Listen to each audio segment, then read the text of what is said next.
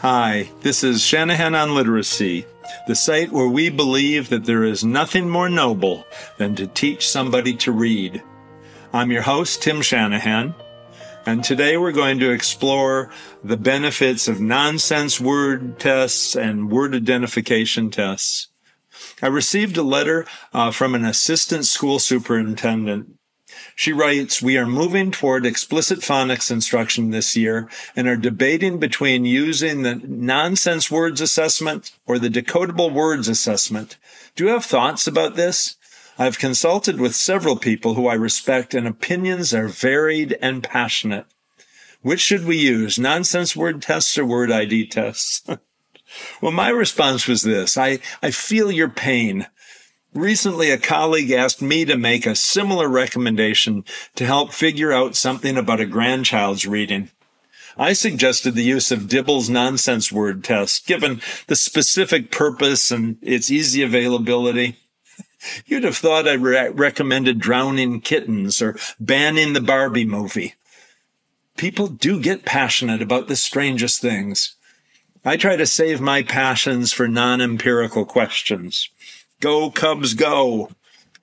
If we have data that will allow us to make a sound determination, I'd turn the heat down and try to follow the numbers.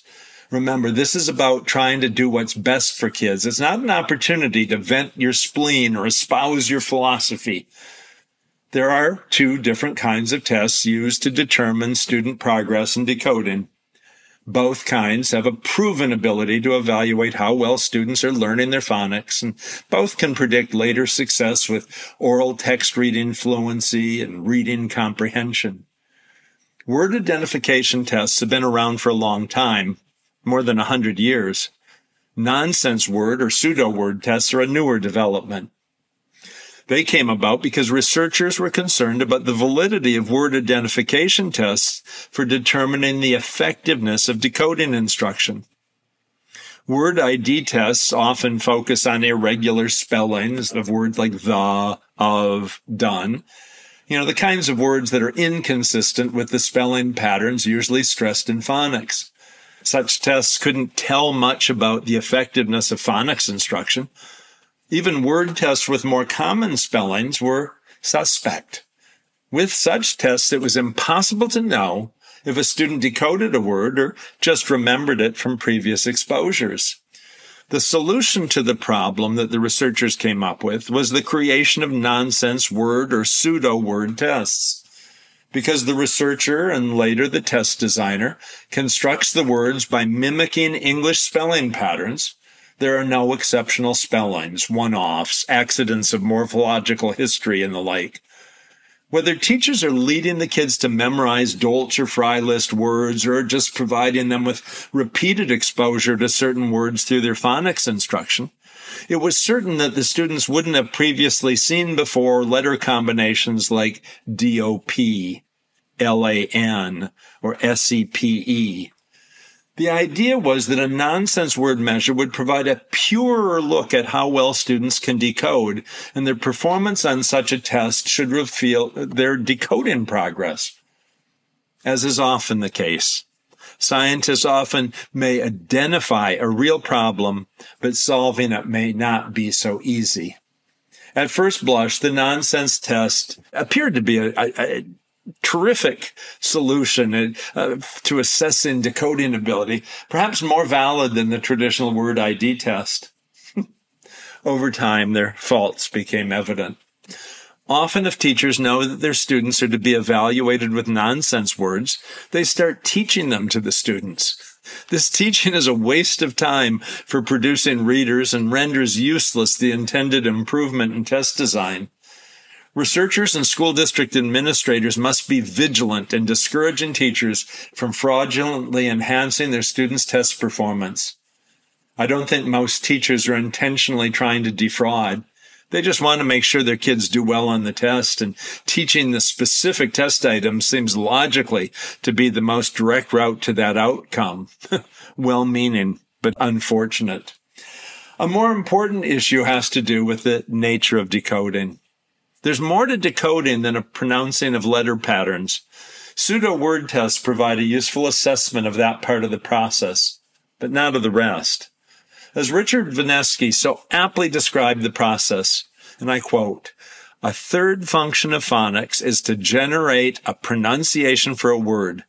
This function is problematic in that the imperfections in English orthography make such generation uncertain. If a word is totally unknown, the reader has little basis for deciding whether any particular pronunciation is correct or not." That's right. Phonics is a tool for helping students to decode words and text, but that is a necessarily imperfect process due to the complexity of the English spelling system.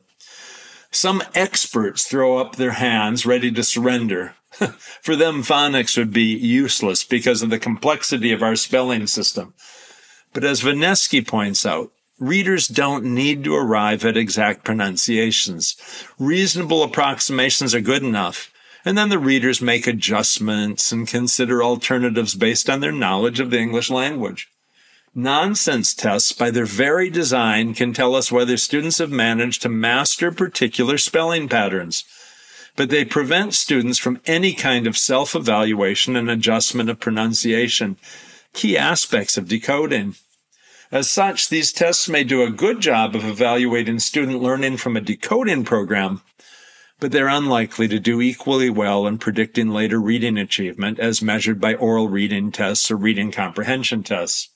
What do the research studies have to say about the usefulness of these measures? Well, for the most part, word identification tests and nonsense word reading tests tend to be interchangeable early on.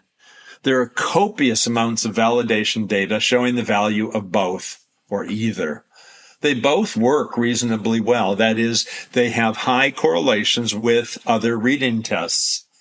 However, in direct comparisons in which students take both tests so that they can be evaluated head-to-head, the word identification tests tend to do a bit better. For example, in one well-done study, it was found that word ID tests provided a clear index of reading growth. Early in first grade, the tests were indistinguishable, but by second semester, the word identification tests inched ahead. Similarly, in a very large study of first graders, this one with 3,506 children and from 50 schools, it was reported that the nonsense word fluency tests did the best job of predicting end-of-year reading fluency and comprehension for most kids. And there are other studies of this with similar results. However, those results were not true for the higher achieving students. As kids reading advanced, leaving out those more advanced word identification skills that Vinesky noted becomes a real problem. In fact, by third grade, the correlations between nonsense test words and regular word ID separate to a greater degree, with the real word performance becoming clearly the best predictor of oral reading fluency for most kids. There was recently a meta-analysis of data showing that across many studies, word ID tends to have the best relationship with various reading outcomes. Now, in fairness, none of these differences are especially large, though they're often statistically significant. Nevertheless, there are authorities who suggest including both tests in early reading inventories, and that makes a certain kind of sense since they tap a slightly different array of skills.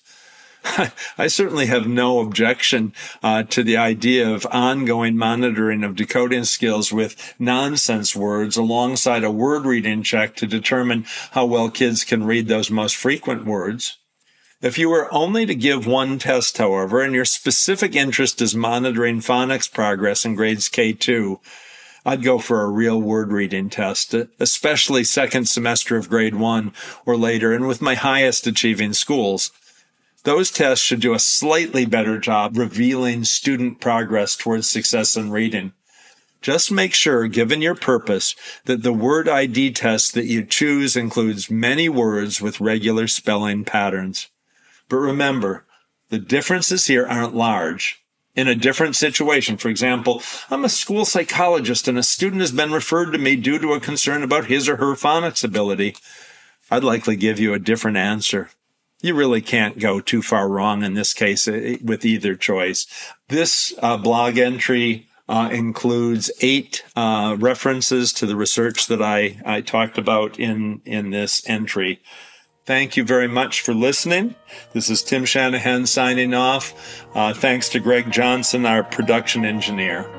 Catch you next time, folks.